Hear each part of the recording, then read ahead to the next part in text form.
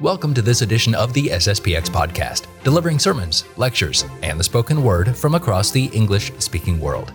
This week, we'll be talking with Father about a few questions that our listeners submitted. Is it superstitious, Jansenistic, or pious to count our penances and prayers? Also, we'll talk with Father about whether or not it's okay to eat food that has been blessed in a false religion or gone through some custom of a false religion. And we'll dive into the relationship that faithful have with their pastors. Are we, as faithful, obliged to obey our pastors in everything that they say? Father will give his answers on these questions in the next 20 to 30 minutes. And in our archives, we have about a dozen other episodes. If you'd like to explore those, you can subscribe to this podcast. Just search SSPX on your favorite podcast catcher, like iTunes, Stitcher, Google Play, Android, or any other service, even Spotify. If you have a question you'd like answered, message it to us on our Facebook page or through the contact form on sspx.org.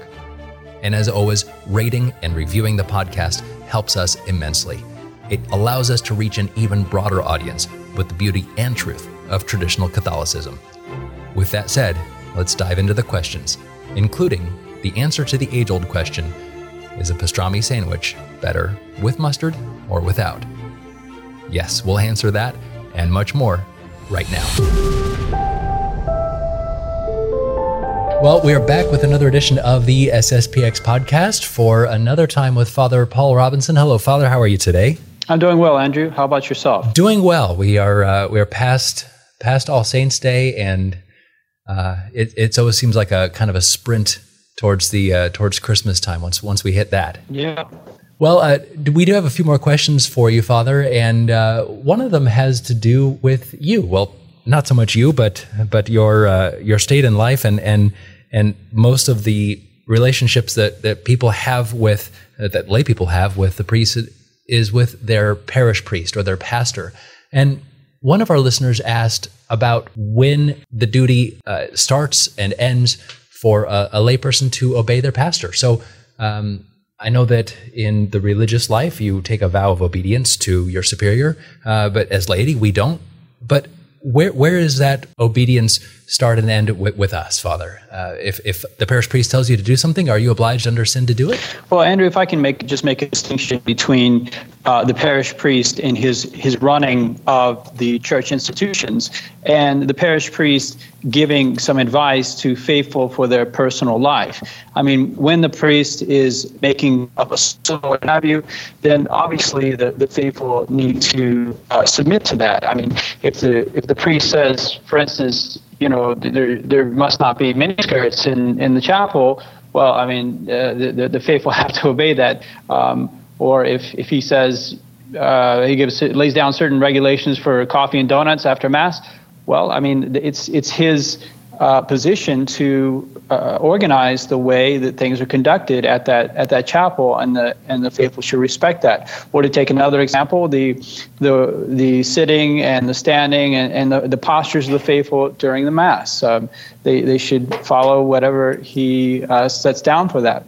But as far as the priest giving advice for the way in which the faithful should manage their spiritual life, or they should run their family life, it's quite simply that. It's advice of a spiritual father who hopefully has the interest of the souls that have been entrusted to him, and the faithful go to the priest as someone who understands the spiritual life and has a certain wisdom.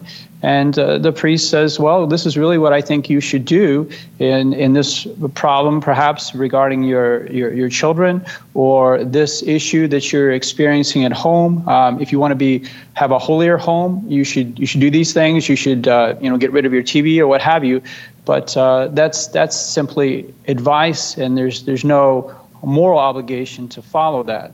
It's not binding under pain of sin. So you could almost see the parish priest in a sense of a way that a manager is running a business, so to speak, when he's speaking about the parish life, the church, the runnings of a parish, the runnings of a school, then you should obey if you are in a position to carry out those things. But when he's giving advice, it is just that. Yes, I mean, he has the power to govern the church. And governing the church does not mean going into homes and laying down the law for the children in the house. It means governing the church structures. It means governing the areas where the church actually has her institutions. Now, I mean, that being said, obviously those people who would like to have a deeper spiritual life, typically they go to the priest and they ask the priest if he can be their spiritual director. And I know this is the case, for instance, in St. Mary's, where I spent the first 3 years of my priesthood. Sometimes people would approach me and say, "Father, could you be my spiritual director?" They would come to confession, and perhaps we would get to know one another over a certain period of time. And in that case, there's a bit more of an obligation for the person to follow the advice of the priest. It wouldn't make sense for the priest to be giving this spiritual advice and being a director of the soul if the direction was not being taken. There's not an absolute obligation for the soul to follow the advice of the priest. But that's a closer relationship that the faithful forms with their priest in order to reach a higher degree of spiritual sanctity. It approaches to some degree to that ideal of obedience that is followed by the religious. Someone wants to put themselves under the direction of the priest and implicitly binds himself to obey his direction for the purpose of becoming holier. Now, there's a distinction, I guess, to be made, Father, which is advice that a priest could give about whether or not something would be sinful or not. For instance, at one of the talks given by one of our priests, he said that parents who, for instance, give open access to the internet and a laptop to their 15, 16, 17-year-old, the parent could be guilty of sin for doing that because they are giving their children the occasion of sin. So if a parent then goes back home and says, well, I disagree with that, I'm going to go ahead and give my 16-year-old a laptop and give him the Wi-Fi password, that parent would not necessarily be guilty of disobeying the priest, but very probably would be guilty of the sin of that following sin that he warned against. So it's not so much about, well, I'm not going to listen to this priest or not. It's a matter of what the priest is telling me is sinful by itself. That's a very good distinction to make, and it's exactly correct. That what the priest does, as far as the things that go on at home, is he helps the faithful form their conscience. He helps inform them as to what exactly is sinful and what is not sinful. And as you say, I mean, he doesn't have power to go into the home and enforce that. He's just trusting that the parents will understand his advice and will have the will to avoid sin. But that would oblige their conscience in the sense that once they've been informed, they are sort of expected in conscience to realize that this is in fact sinful and take the proper steps to avoid that sin. All right, very interesting. Well, thank you for that distinction, Father. I appreciate it. Moving on to a question that's not quite as heavy, but interesting nonetheless. And I have to admit, I'm not sure if the person who asked this was being fully serious, but it's still kind of interesting. The questioner said, "Father, this is vital," in all capitals, vital. "I live near a place where there's really good Middle Eastern food, but I'm pretty sure that it's halal," meaning it's food that's blessed by a Muslim cleric or an imam. "Is it wrong to eat this food that's blessed by a Muslim cleric? Please help. I really love kebabs." It's a perfectly understandable question. I mean, the questioner is obviously what we would call a foodie. And yes, I sympathize. He doesn't want to have to give up more than he has to in becoming a Catholic. Sure. So, this question, this humorous question, really reminds me of a situation that St. Paul faced with his Gentile converts, in which he specifically addressed with regards to the Corinthians. The Corinthians, of course, were a pagan city. They were living in a pagan city, Corinth, in Greece, and they were new Catholics, and wondering how they should integrate the Catholic life with the pagan society in which they lived. And they would go to the market, and there would be certain foods that they would be available for purchase, that had obviously been offered to idols. So there was a certain offering made to the gods, the Roman gods or the Greek gods, before the food was put up for sale. And they were wondering, asking St. Paul, is it okay for us to eat these foods that have been offered to false gods? And this situation was even worse when they would be present at a party. Perhaps they went over, their friend asked them to come over, the pagan friend asked them to come over to the house. They went over to the house, and it was clear that the food that was being served at table what had been offered to the gods. So that makes it more difficult, because it's not a question of you just choosing what you're going to eat, but the food's actually being presented to you. It makes it very awkward if you have to say, you know, look, sorry, I'm a Catholic, so I can't eat this food. St. Paul, he gives his answer in 1 Corinthians 8. Now, I'll just read this quote to you. He says, "As for food sacrificed to idols, we know that there is no such thing as an idol in the world, and that there is no God but one." And so what he's pointing out is that this blessing of the food, or this offering of the food to idols, is really meaningless, because the idols don't exist. There's no such thing as Jupiter, Mercury, Juno, all these pagan gods. They don't exist. The idols are not real. And so the food's no different when it's been offered to idols as when it's not. So it's not a problem to eat the food. So essentially, problem in conscience. So essentially, because it's been blessed, or because it's gone through the proper quote unquote proper customs of this other religion, and I guess we could make the same distinction with kosher food. A pastrami on rice sandwich or something like that. Because it's done in that way, or blessed in that way, or gone through that religious practice. Since it's a false religious practice, essentially, then it really has no bearing on whether or not it's enjoyable or edible by us. Yeah, and I mean, in application to this case, we would say there's only one God, and He's not Allah. Allah is not God. Allah is kind of like a creation of the Muslims, if anything, a certain distortion of the true God. And so Muslim imams have no power from the real God to bless food. And so their blessing really doesn't change the food. So it's not wrong to eat the food that they've blessed, but we just must not eat the food in such a way that we would seem to favor Islam in some way. I mean, if we went to an actual religious ceremony, we weren't eating in the context of a meal, but we were attending a religious ceremony of the Muslims or the Jews or what have you. You had bagels at synagogue or something, and you're in the midst of a bar mitzvah, and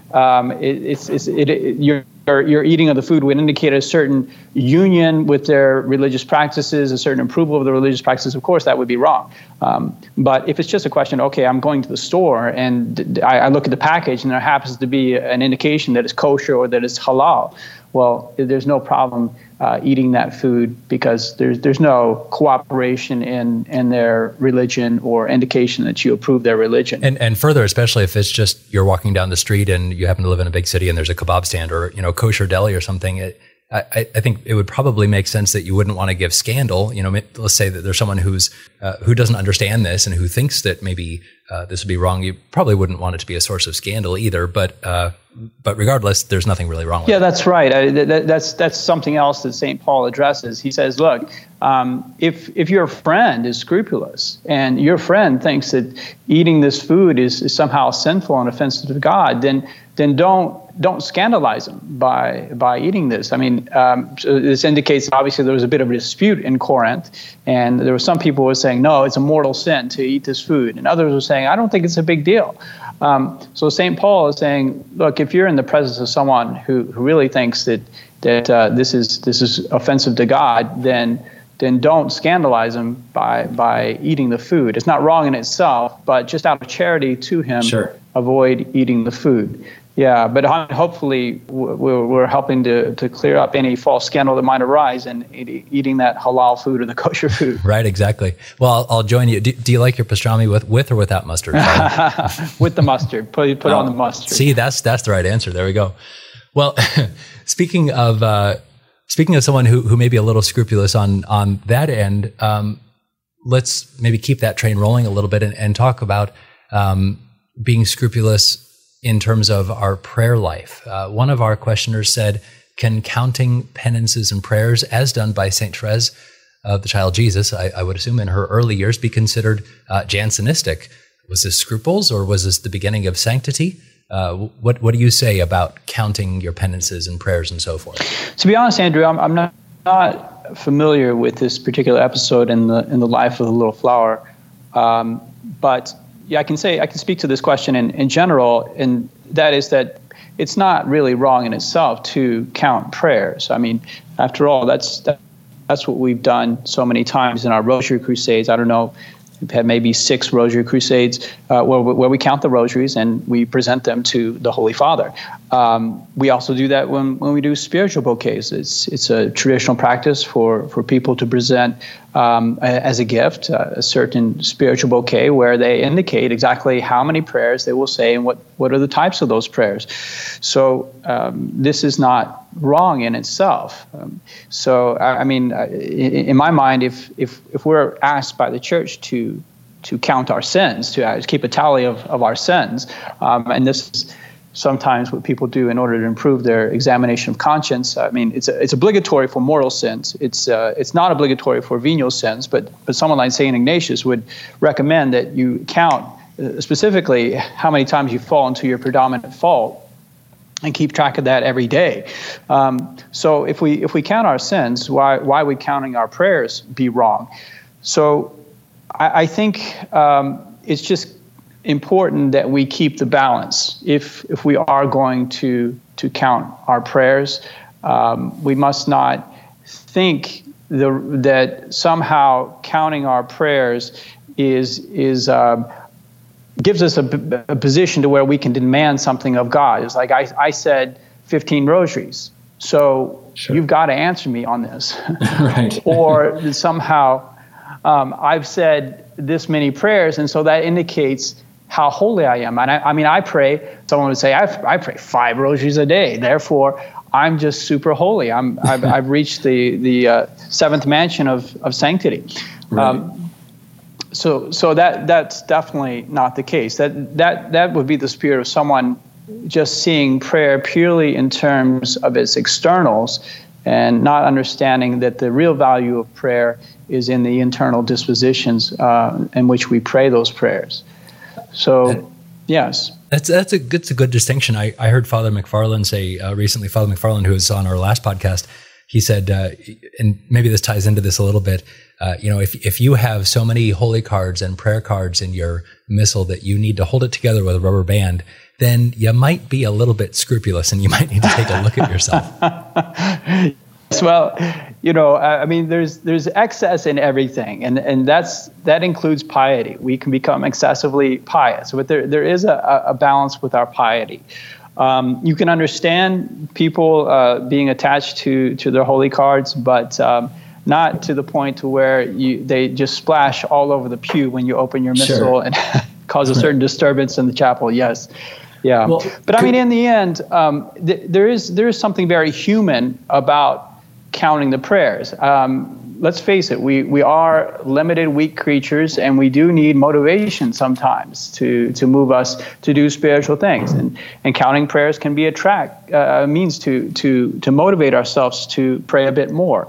If we're keeping track of how many times we said our prayers, then we might derive from that a certain spiritual satisfaction that can be an encouragement to us, or at least it will help us know that, yes, I am staying on top of my prayers. My prayer routine is being fulfilled.